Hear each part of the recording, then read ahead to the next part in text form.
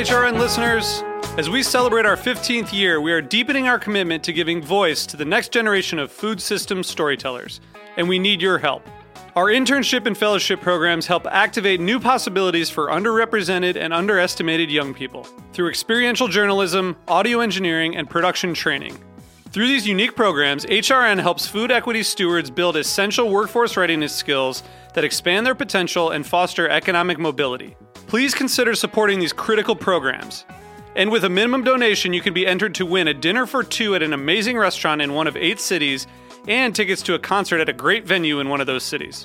We have incredible partners across the country who have donated, as they also share our passion for helping to educate the next generation of food systems storytellers. Check out heritageradionetwork.org/15 to donate and enter to win today. That's heritageradionetwork.org/15 to donate and enter to win today. And make sure you donate before March 31st. Thank you. You're listening to Heritage Radio Network. HRN is food radio supported by you. Learn more at heritageradionetwork.org. This episode is brought to you by Roberta's, home of Heritage Radio Network since 2009. Learn more about Roberta's at robertaspizza.com.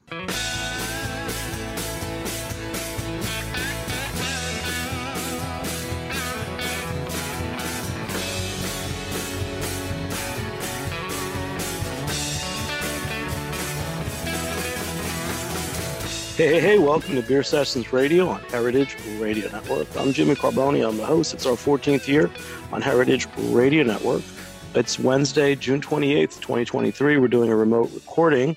I'm talking with a special guest who I know from the beer industry for a long time.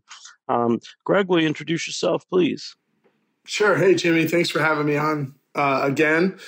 I'm Greg Engert, beverage director and partner for the Neighborhood Restaurant Group. We have a ton of places in the DC area, but also in New York, Grand Delancey, and most recently down in New Orleans with Brewery St. X. Yeah, I've never done a one-on-one with you, so this is going to be fun. The people in the beer world know about Church Key, and I first met you when you opened Grand Delancey a few years ago. One thing I've always noted about you, besides your beer knowledge, is your hospitality. And we've done recent shows about master cicerones and other higher level skills of this industry. But for me, number one is hospitality. And there's a lot of us work in the industry, a lot of us have our own places, but to see that where you've grown from DC to New York and now New Orleans, it's quite amazing. Just give us, since we've never really done this, just give us your little backstory and how you got involved in the first place, because you are an inspiration for a lot of people. Thank you for saying that. It's awesome. I mean, it's so funny. Like, the hospitality thing is most important. No matter how much we all love beer or wine or cocktails or food pairing with beverage, or, at the end of the day, making people have an amazing time is why all of us are in this business. And at the end of the day, that's why everybody goes out to eat and drink. They want to know people. They want to get to know their bartenders. They want to get to know these managers, the servers, and they want to come back away from everything with like a really memorable experience. And that's something that I think has been driving me for over 20 years now, and definitely something that we strive for every single day at all of our restaurants. I'm a failed academic, I guess you could say. I moved down to DC in 2002 to pursue graduate work in English literature. I was supposed to be an English professor, I guess. Kind of burn out quick on that, and then ended up working at the famed Brickskeller, which is unfortunately no more, but it was America's first beer bar. It opened in 1957 in the DuPont Circle neighborhood of Washington, D.C. Even back then, it had like 30 different beers in bottles or cans. And they continued to just do great work with beer for almost, for 50 years. And they had, when I started working there in 2004, when I left grad school, we had like 2,000 different beers and bottles and cans on the menu, which is so incredible now because people, really don't serve bottles and cans as much as they used to. We didn't even have draft beer at the downstairs bar. But yeah, that's where I cut my teeth. I mean, I was able to meet everyone there. Michael Jackson, when he would come to the States to do his annual tastings, the first beer tasting, sit-down beer tasting that was ever hosted in the U.S. was hosted at the Brickskeller in the early 80s. And so Garrett Oliver, Sam Colagione, Tommy Arthur, Vinny Chilurza, you name it, Ken Grossman, the best of the best. They were coming through, Kim Jordan.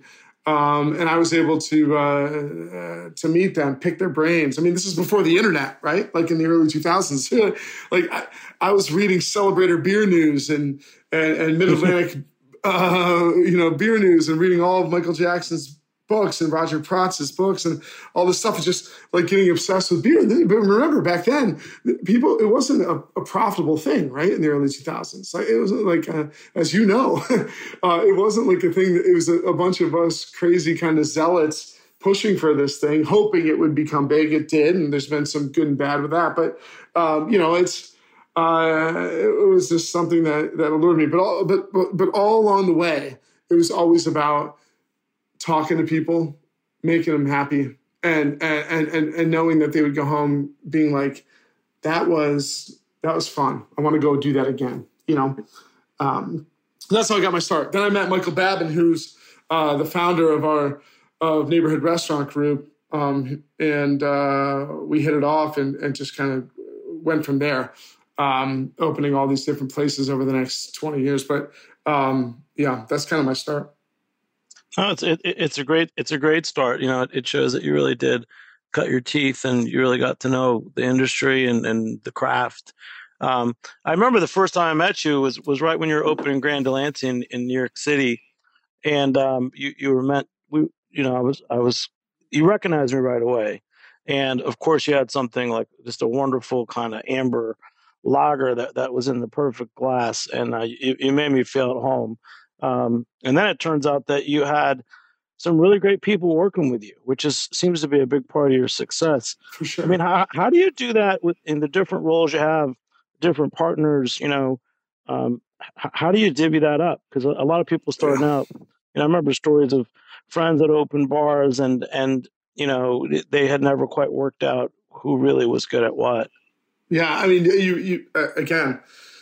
It's about making people happy, but it's about making your staff happy, making them love coming to work every day. And to your point, Alex Ollie is one of the guys that helped us open Grand Delancey, a close friend of mine and a great guy. And you got to find the right people. I mean, especially for us. I mean, we have 24 different restaurants, bars, wine shops, throughout the DC area, plus New York and New Orleans. Like, for us to be able to do that, it all comes down to finding incredible talent. People who are going to be able to work with us and execute the vision.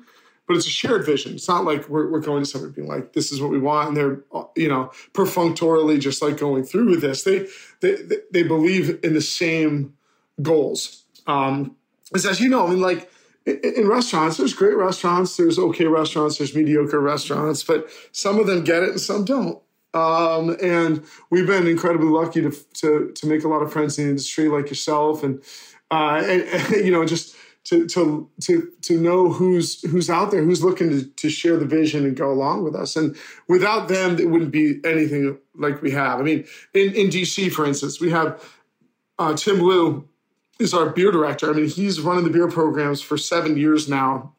Bruno Simoes is the assistant beer director. I mean, we have Ro Gunzel, our director of brewing operations, that oversees both of our breweries, plus Alex Flores down in New Orleans running the show at Brewery St. X. We could not do everything we do without these people. And they're the heart and soul of our business every day. So I think, it can't be overstated how important it is to be able to find these great, people to work with and to have them share in the efforts. And I think for our group too, we're really excited because a lot of our people have been here for years and years and years. So I think we're doing something right in that regard. No, that's great. And you guys weathered COVID and everything, and you're going strong. It was really a thrill a few months ago to get an email from someone on your team about a place that you're opening in New Orleans. And I've never been to New Orleans, but it's got this mythic, imaginary world in my head because of chefs I've known, chefs that have come from there to New York that I've met.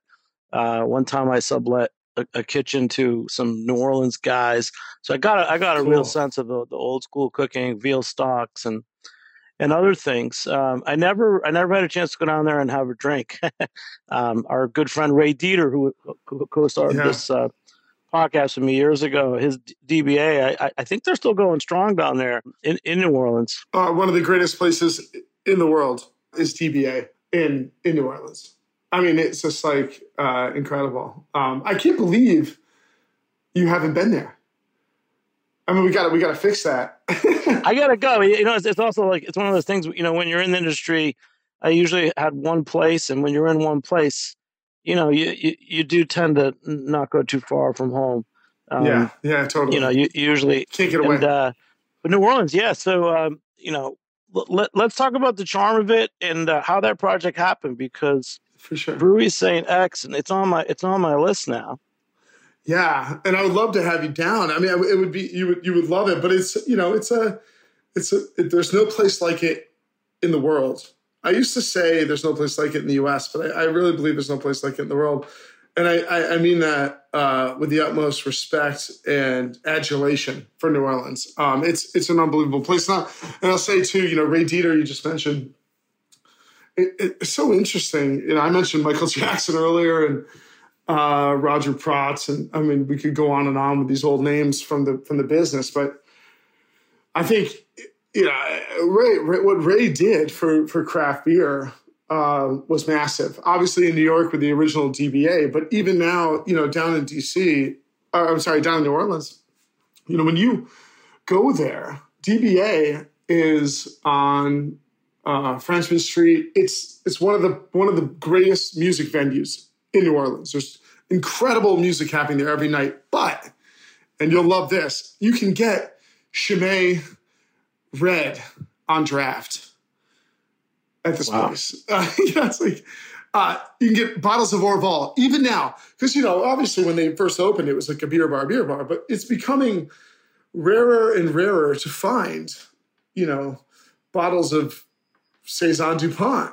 just like at a one of the world's best music venues. That's like, I mean, you know what I mean? So we go in there, we go down there, we go to DBA, especially around Mardi Gras. But I mean, you name it, we're always in there, and we're just drinking Orval, and it's crazy out of the bottle, into the right glassware while we're watching stuff. So, anyways, I mean, New Orleans is it's singular. There's no place like it in the world. We started going there. I mentioned Michael Babin, my partner, who's the founder of our company. He's from Baton Rouge originally, and his parents taught at LSU. And, he went to school up north and settled in the D.C. area. But he's had, huge roots down there, lots of family. And, so I had never been to New Orleans, 10 years ago. And he was like, you got to go. It's unbelievable. Let's go down. And we started going down. One of the reasons we went down was because with Blue Jacket, our original brewery in DC, we were doing this collaboration beer every year with a great brewery out of Shreveport, Louisiana, in northern Louisiana, called Great Raft Brewing Company. And we would do a collab every year, and then we would launch it on the balcony of the Avenue Pub, which was one of America's most amazing beer bars for a long time. It's changed hands recently. And maybe doesn't have exactly the craft beer focus it once did, but Polly Watts was just crushing it there for so many years. And so we started going every single year down there for the first weekend of Mardi Gras. And I just fell in love with it. And we always said to each other, it's like, man, we'd love to do something down here. And as it turned out, we were able to, and it was great. But I mean, you won't really find. Everybody knows about the food and beverage in New Orleans. It's just the most amazing and impressive thing. But the people are really what makes New Orleans even more incredible. It's just a great place. Yeah. So who's on your team down there? If I go down, who am I going to ask for? Well, yeah. So I mentioned earlier, Alex Flores is our head brewer, our lead brewer. He's amazing. And then Matt Gabriel is our general manager. He's worked at the Donald Link restaurants for years and years, which is, I mean, those guys are heroes to us. Cochon Butcher, Herb Saint, Pesh. This is some of the best restaurants around. So Matt is just a wonderful guy. He runs a great operation down there. But then our chef is this guy named Shannon Bingham, and we're operating Brewery St. X side by side with a barbecue concept called Devilman Barbecue, and that's cool. It's really cool. We share a kitchen, and Shannon Bingham is the chef in charge of both. So if you go to Devilman, you can just get like fantastic barbecue. Obviously it's leaning towards Central Texas with a hint of Carolina, like most do now. But we're also folding in like really incredible, Louisiana style smoked meats and things like that, playing around with that. So he's Shannon's done it all. He's a fantastic guy, super smart, and a great cook, a great chef. So it did that. And then at the restaurant, it's a full-blown brewery bar and restaurant, Brewery St. X's. So it's all in one. You can go in and get food and drink in one for space. Sure. Yeah, exactly. But so Brewery St. X is like, it's not like it's Tap Room. It's not like one of these places where, people just brew some beer, put out a couple folding tables and some T-shirts and just sell beer. No, it's a full-blown restaurant and bar. It's a gorgeous place. What's the aesthetic? I always think about these grand old New Orleans places, and someone's got at least a smart apron and a rolled up their sleeve shirts or something. Yeah, I mean that's the thing because of the French influence down there. It does tend to lean a little bit like bistro brasserie, but and then that's kind of how we went, but we wanted to modernize it a little bit. So it's not quite that serious, but it has a kind of modern brasserie look to it. And hundreds of bottles of whiskey on the wall, incredible cocktails from my spirits director, Nick Farrell, up here in DC. Fantastic focus list of natural wines from my wine director, Aaron Dudley. It's a restaurant and bar that happens to make world-class beer. That's how I would say it, and there's not a lot of that in New Orleans. I mean, there's a lot of great breweries down there, Parlo being one of my favorites, and Courtyard's fantastic as well. But they're not, they're like breweries with tap rooms. They're not like trying to offer that whole experience. And honestly, maybe we're wrong to do that. It seems like the world has moved away, but a lot of our guests are loving it so far. So it's been great.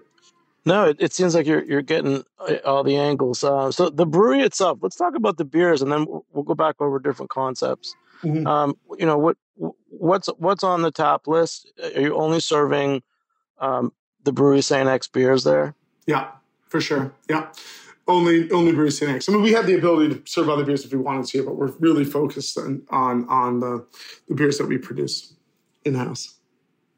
And it's a full range of styles, or are there certain styles that he's focusing on? So it's definitely a full range because, that's one of the great things about craft beer is like we can offer so many different flavor profiles for, so many different people. But the focus really is on classic styles. So we have, 5 side pull taps that we dispense, long-aged, naturally carbonated step mash and decocted lager from. And then we have, so there's 5 of those. And we have an additional 9 beers that we serve just, from draft as well. A lot of hop forward beers, some hazy, some not. classic saison and Weiss beer, some stouts, things like that, and then even fruited sours. So we love those. All natural ingredients. We're not messing with, marshmallow, flavorings and things like that. But we're producing incredibly thick, amazing fruit-based sours that we source the fruit from, the Pacific Northwest primarily. And then a couple of British-style cask ales, traditional real ale at all times. So, the focus really here is on lager and British-style cask beer. But, of course, we make and love making and drinking, some of the other fun stuff that's come around over the last few years, like hazy IPA and fruited sours and like. Wow. Yeah, we did a couple of cask episodes in May, and everyone kept bringing up your name. So let's talk about the cask programs that you've done before, and why it's important to you. Because I know that we've pretty much figured out that you really have to do it well, or it's not worth doing at all. Exactly, and it's so funny. I'm excited to hear my name was brought up, but it's also like I wish more people's names would come up. Like, it's so funny. Cask is, as Americans, we're constantly borrowing things from other places, right?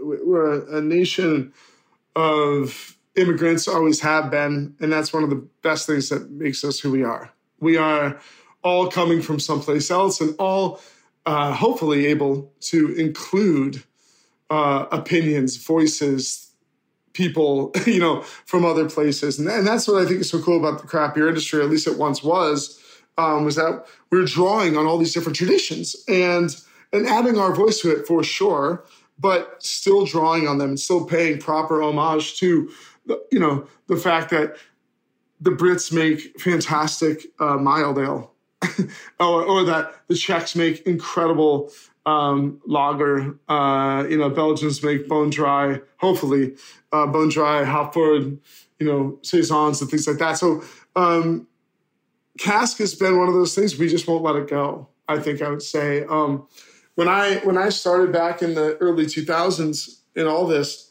cask was bigger.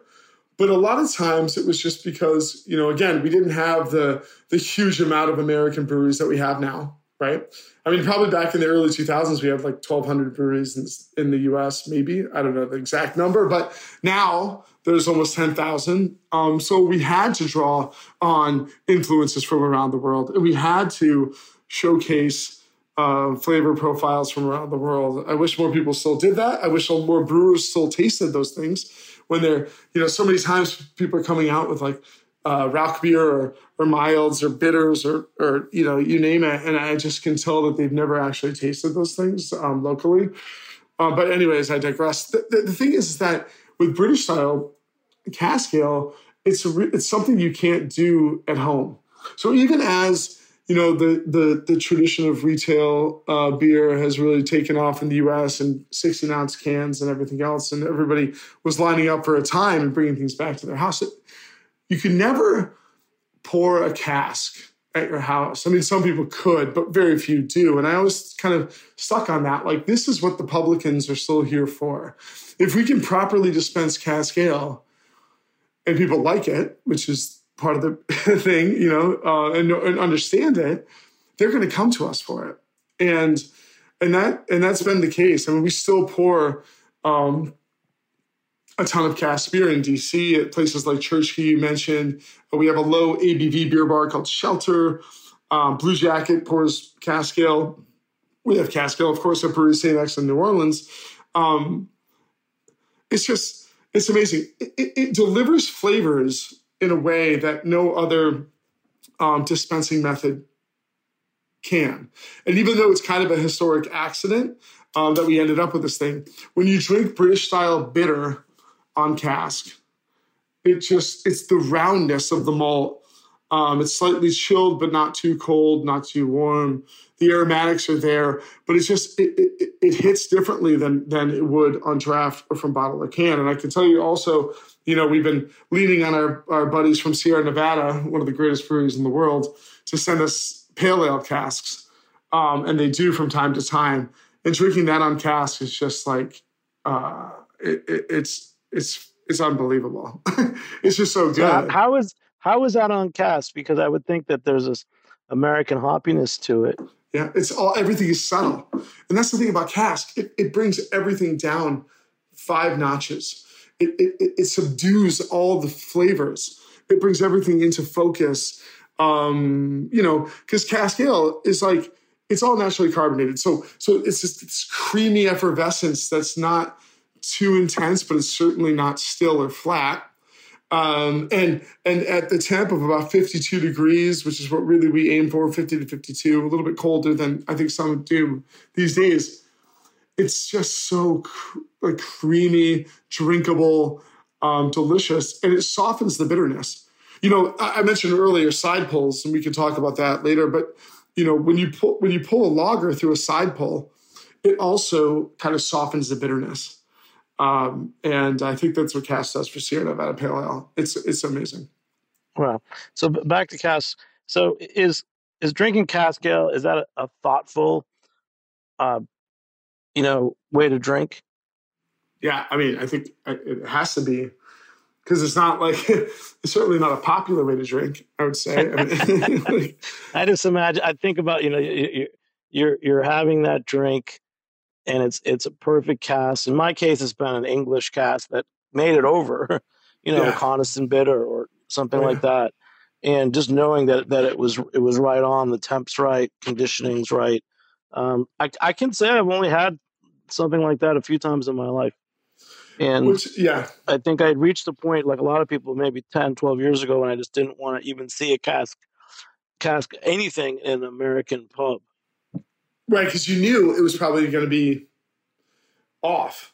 And that's the thing. It's like we really strive not to serve a double IPA or a triple IPA on cask with a bunch of adjuncts in the cask. And, so there's 2 things going on here. In the old days, cask ale was a way, before brewers started to release new cans every day, it was the way to take your existing beer and spike it with something interesting and cool. And I'm not hating that. I thought that was fun. So you would take an IPA and you might put it on cask 5 different ways, with different ingredients and things like that. And then eventually people got hip to the idea that people love that, and they just started canning different variations and things like that. But that's what cask did for a long time. And I'm with you. That wasn't really that interesting. It was just a way, basically, I think, for American brewers to highlight different ingredients.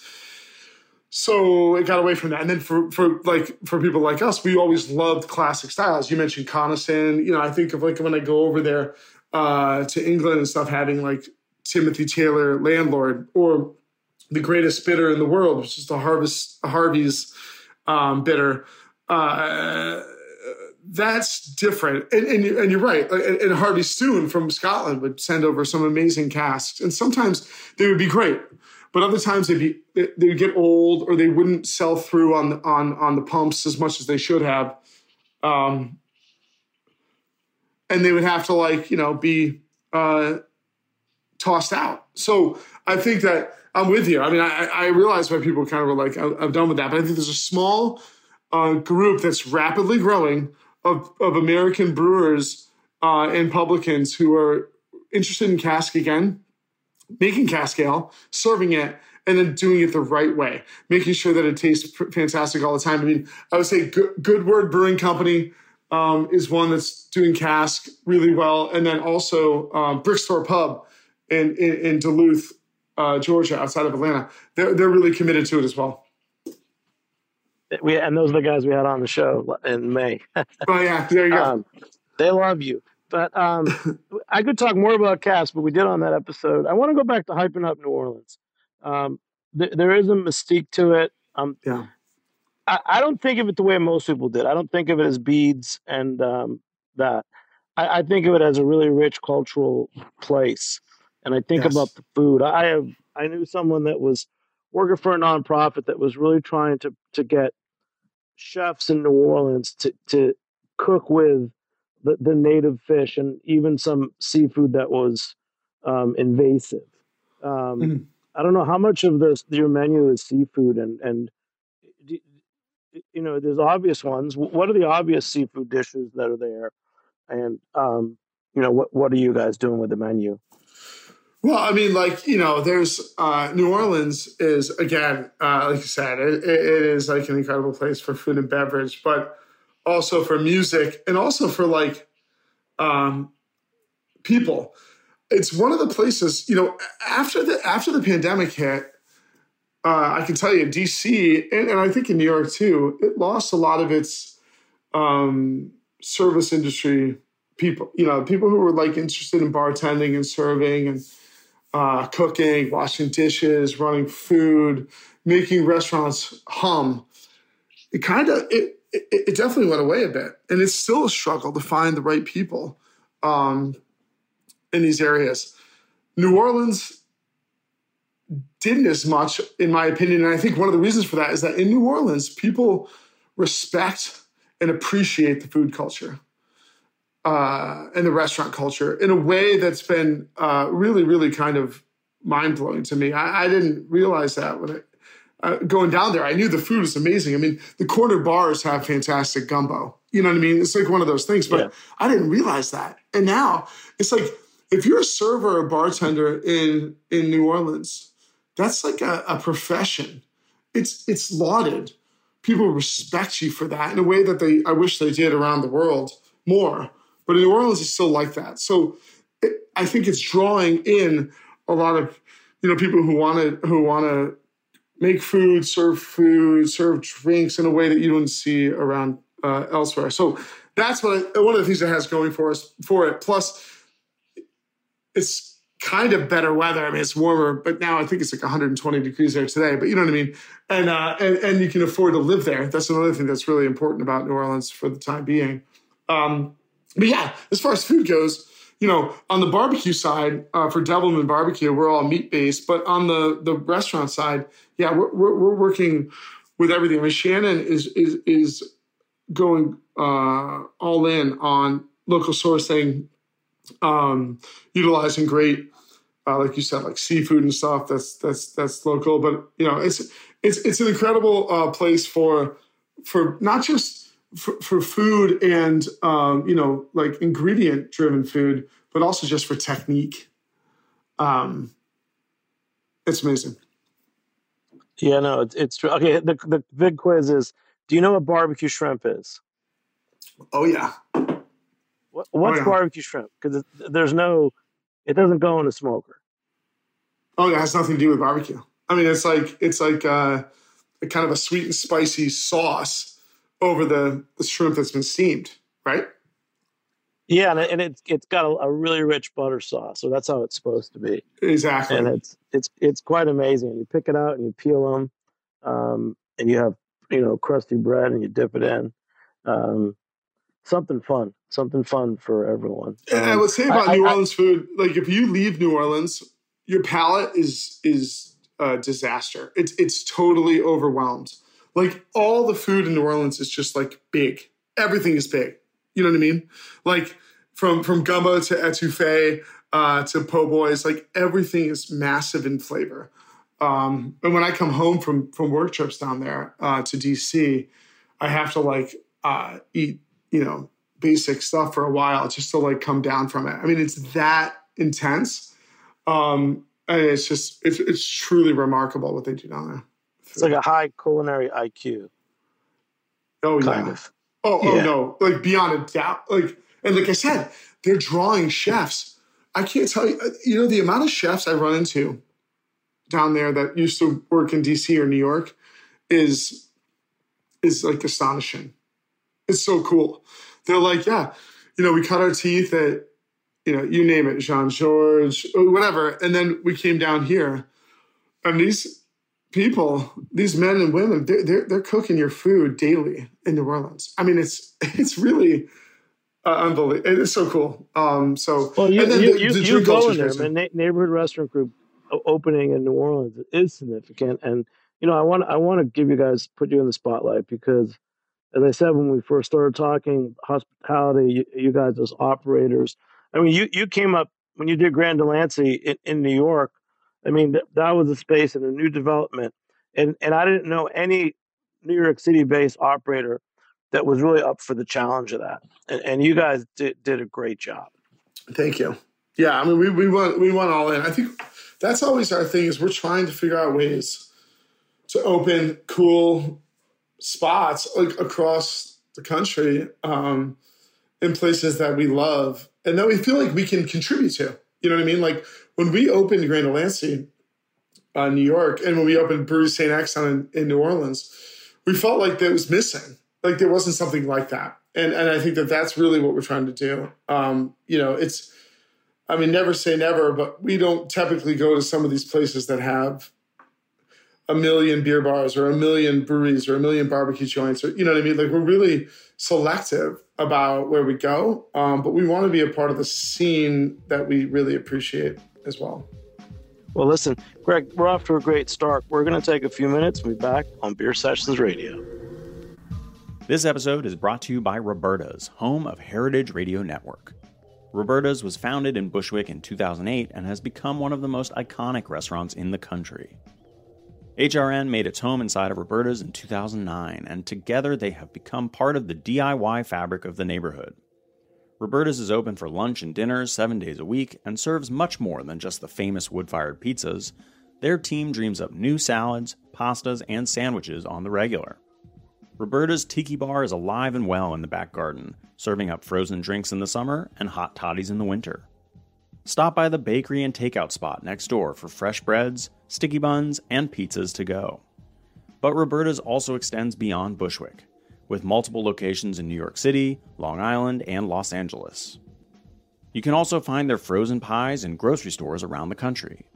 The spirit of Roberta's, like Heritage Radio Network, is everywhere. Here's to many more years of pizza-powered radio. Learn more about Roberta's at robertaspizza.com. Hey, welcome back to Beer Sessions Radio on Heritage Radio Network. Hey, support us and become a member at heritageradionetwork.org/donate. There's over 30 podcasts from the world of food, farming, cocktails, wine, and beer on heritageradionetwork.org. So I've got Greg Engert from the Neighborhood Restaurant Group. You know him as Church Key or in New York, Grand Delancey, but they just opened up in New Orleans, the Brewery St. X, and we're having a great one-on-one, our first time getting to talk to each other. So, Greg, let's talk about some of the different kind of beer styles and categories, since we kind of got an overview of Brewery St. X and why you guys went to New Orleans. So you've been talking about side pour lagers.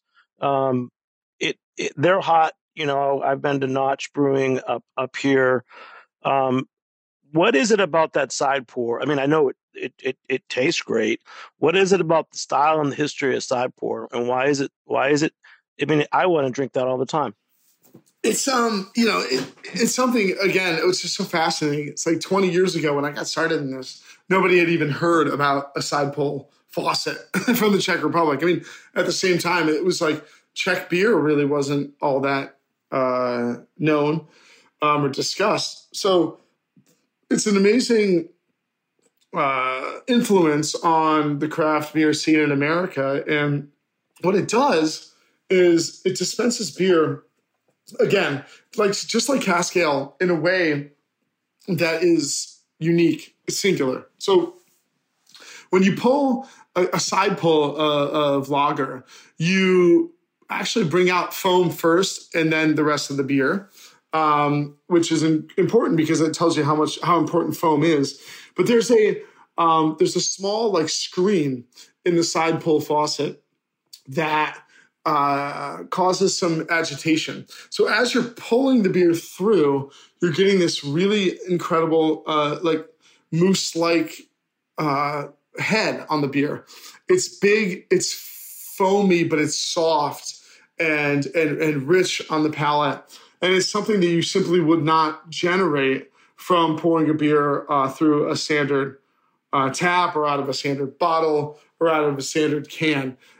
So that's really cool. Also, we find that when we bring our beers through these taps, they kind of soften up. The bitterness is not as pronounced. And I think that has to do with the fact that carbonic acid and foam and carbonation exacerbates or accentuates bitterness in a way that when you pull it through this side pull, you just get the soft, creamy head that kind of creates nuance and subtlety where it may not have been there before.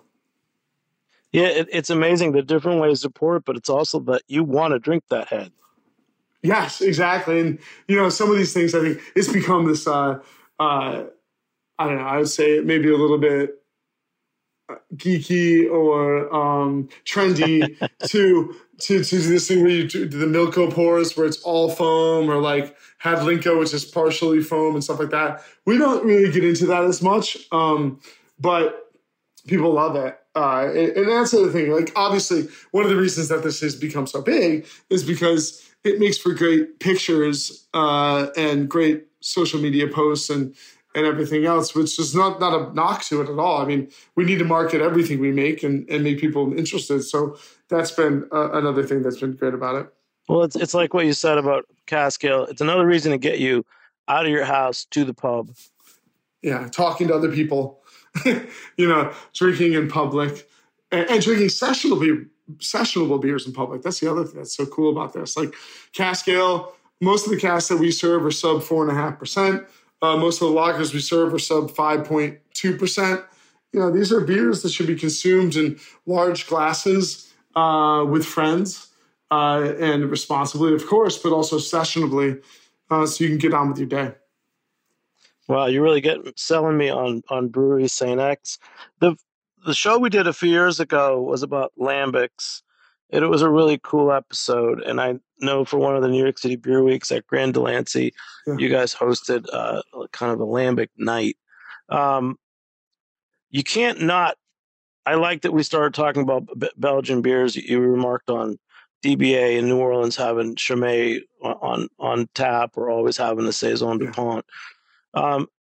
When we talk about different Belgian beers, the same way we're talking about cask beers or side pull lagers, I feel like they're it's not necessarily that it's a craft beer thing as much as it's a component of a good beverage program. And I wanted to get your thoughts on that, because I was thinking about a time I was at a bar in Amsterdam, and they had their full gamut of different, boutique artisan schnapps, eau de vies. They had their standard Dutch Pilsner, but then they had a whole section of just of the top Belgian Trappists in bottles, and people thought that was normal. That you had Akkel and a few others in bottle available. How do you feel about that as a way to think about bars? Because I feel like if you're not a craft beer bar, you're not going to have a Belgian beer. Right.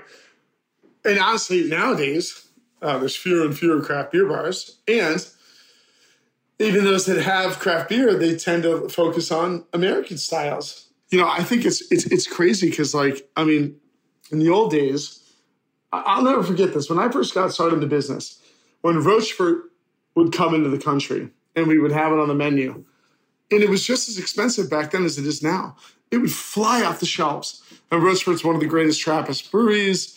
They make incredible beers like they make the 6, the 8, the 10. Now they make a triple, but it would fly. And over time, people's interest in Belgian beer has waned, for sure. And I think, to your point, I agree with you. I think a great beverage menu at a bar, not just a beer bar, but just a bar, would have a certain amount of imports and domestic or local beers. That makes perfect sense. But it seems to be almost even harder. Maybe I'm just looking back at this with nostalgic eyes. Almost even harder to find some of these beers around than it used to be 20 years ago. And I think partially that's because it's all about American breweries and small little local tap rooms. But I'm constantly telling people, we need to keep drinking these amazing beers, like you said, and learn from them and be like them. But the other thing is, as classic styles have come more in vogue, right? Over the past few years, we had a lot of hazy IPA, fruited sours, and pastry stouts that dominated. But now things are kind of shifting back, and we have lager coming around hugely, but also classic styles. it's lager adjacent. It's not a lot of Belgian stuff. You know what I mean? Like we're seeing British style beers being made. We're seeing lots of lagers, whether it's, pale lager or, in Czech styles like Tamavi or Pola Tamavi or things like that. You're not seeing a lot of brewers making Belgian blonde ale or triple or Saison as much as they did back in like the 80s and 90s, like you mentioned. So it's interesting. I hope it comes back. But I don't know. I think places like DBA that serve Orval their days may be numbered. Yeah, it reminds me of you. You were talking first about your early days and meeting Michael Jackson, the great writer. But I think when one of his best books came out, people said that him writing about Saison Dupont, for example, saved that style. Yeah, totally did. That's why my friends Don and Wendy at Van Bergen de Wolf started importing that beer. Saison Dupont wasn't even making very, very much of Saison at that point. They were making mostly Moynette, the blonde, and the Brune, the stronger beers. So it was interesting that revived the style. And then, of course, that went on to inspire so many beers in America and beyond. But, yeah, I don't know. I mean, like when you were doing your places in New York, it's just a different time, wasn't it? I mean, Jimmy's 43 opened in 2005, and having at least a decent lineup of classic Belgians was kind of the only option. I had a couple American craft, but I always had Chimay on draft. I had things like Aventinus as well, but it rounds it out. I remember the typical draft list we had in the early days, and it had 2 different types of wheat, 2 different types of Pilsners, 2 different types of IPA, 2 different types of dark, but it always had at least 2 or 3 different Belgians on. Right. So yeah, I mean it's not going to go away, but like we just said about Michael Jackson, that some breweries can die out, if you don't drink them. So I guess if you love something, you have to drink it. But I wonder though, like for us, I mean, like I don't know, I get concerned about it because it's like, I don't know who's drinking this stuff anymore. Like Aventinus is one of the greatest beers in the world. It's a shame that that's not available to more people like it used to be. I don't know. I think like a lot of things, like I feel like that people, as they get more sophisticated, it's if those products are available, there's always going to be people that'll discover them and come back. We'll take them on as long as they're available. So on that note, I'd like to just say that if I have my choice of beers right now, you're making me think about drinking a good Belgian right now. I'm going to seek one out, and I was going to propose perhaps since I'm up in Grand Delancey, or if I visit you somewhere, maybe you put together a kind of your vision of classic Belgians, like a one night, a simple little tasting, Greg style. That would be pretty cool. That would be awesome. I'd travel for that one. And that would be like, I mean, it's funny. I mean, there's the breweries that immediately come to mind are, of course, like De La Seine from Brussels, De Ranke, which is from, West Flanders, and then Cantillon from Brussels as well. Blogy, which is one of the best, farmhouse ale producers from Hainaut, Saison Dupont we talked about. Orval. I would love to do that. But I wanted to ask you, I mean, like, you make a good point about people, maybe progressing to this. But I get nervous. I mean, there's been a lot of American brewery closures recently. And I think that's just like the correction for the market. But I wonder sometimes if like we haven't, if people, younger people now don't just associate beer with like a tap room that they like are around. Because think about this, like when I was a kid, when you were a kid, there was no such thing as craft beer as we know it today, really. So we were reacting against our parents when we chose craft beer. It was a cool new thing. And it was weird. It was niche. It was, something you had to seek out. But now 20-year-olds 25-year-olds, they have never really lived in a world that didn't have craft beer, you know? Yeah. So I wonder, like, is this all going to even out? Like, are people going to be interested in things like Amantinas or Belgian beers if they just equate drinking craft beer with whatever local beer is around? I don't know. Well, I think that they're classic, but for a reason. And I think that there'll be people drawn to it as long as there's people like you that you don't have to feature them all the time, but maybe you have a seasonal. Right. Like Todd at Good Word has his little beer fest, which is amazing for that category.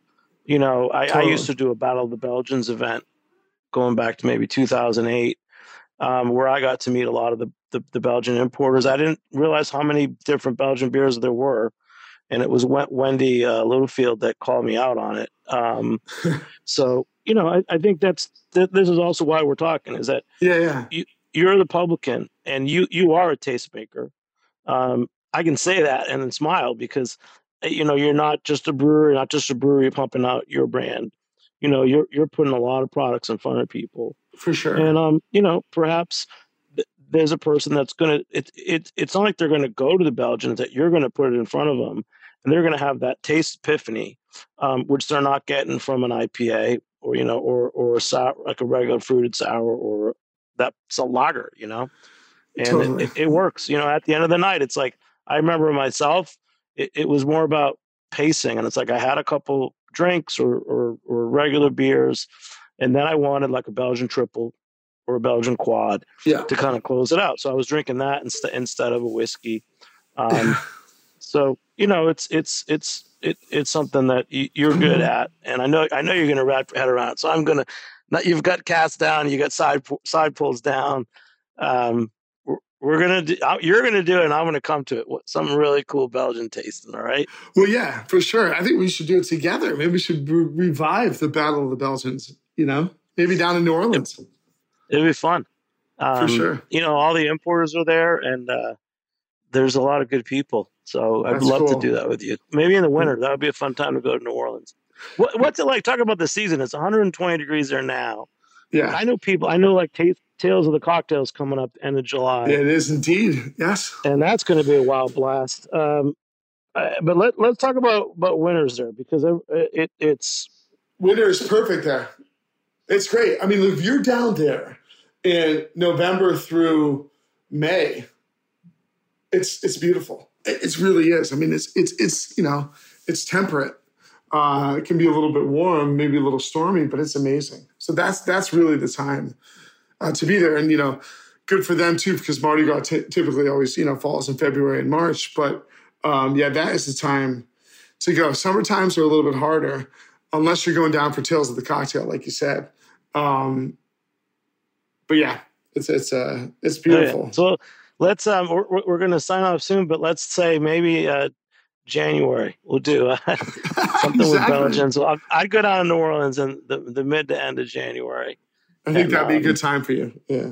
Yeah, it'll be great. So, Greg, anything else you want to say before we go? Because this Brewery St. X, I'm just so happy I opened that email, because did not know you were opening a place in New Orleans, and now it's another reason to go down there for my first time. For sure. I mean, I think, it's like we're just happy to be able to kind of add to the incredible food and beverage scene that's down there already. And in the Brewery St. X, we're a stone's throw from the Superdome.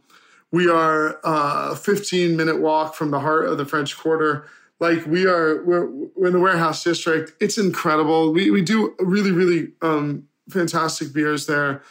Alex and his team are punching out really, really beautiful lagers and cask ale and everything else.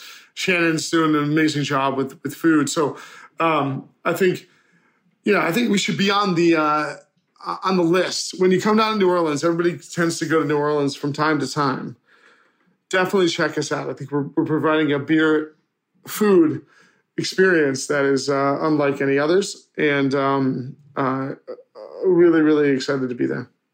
Wow, man.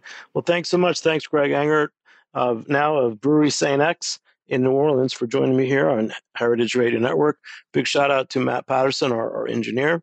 And I'm Jimmy Carboni. I'm your host on Beer Sessions Radio. We'll catch you next time. Thanks so much, guys. Woo! Thank you. Beer Sessions Radio is powered by Simplecast.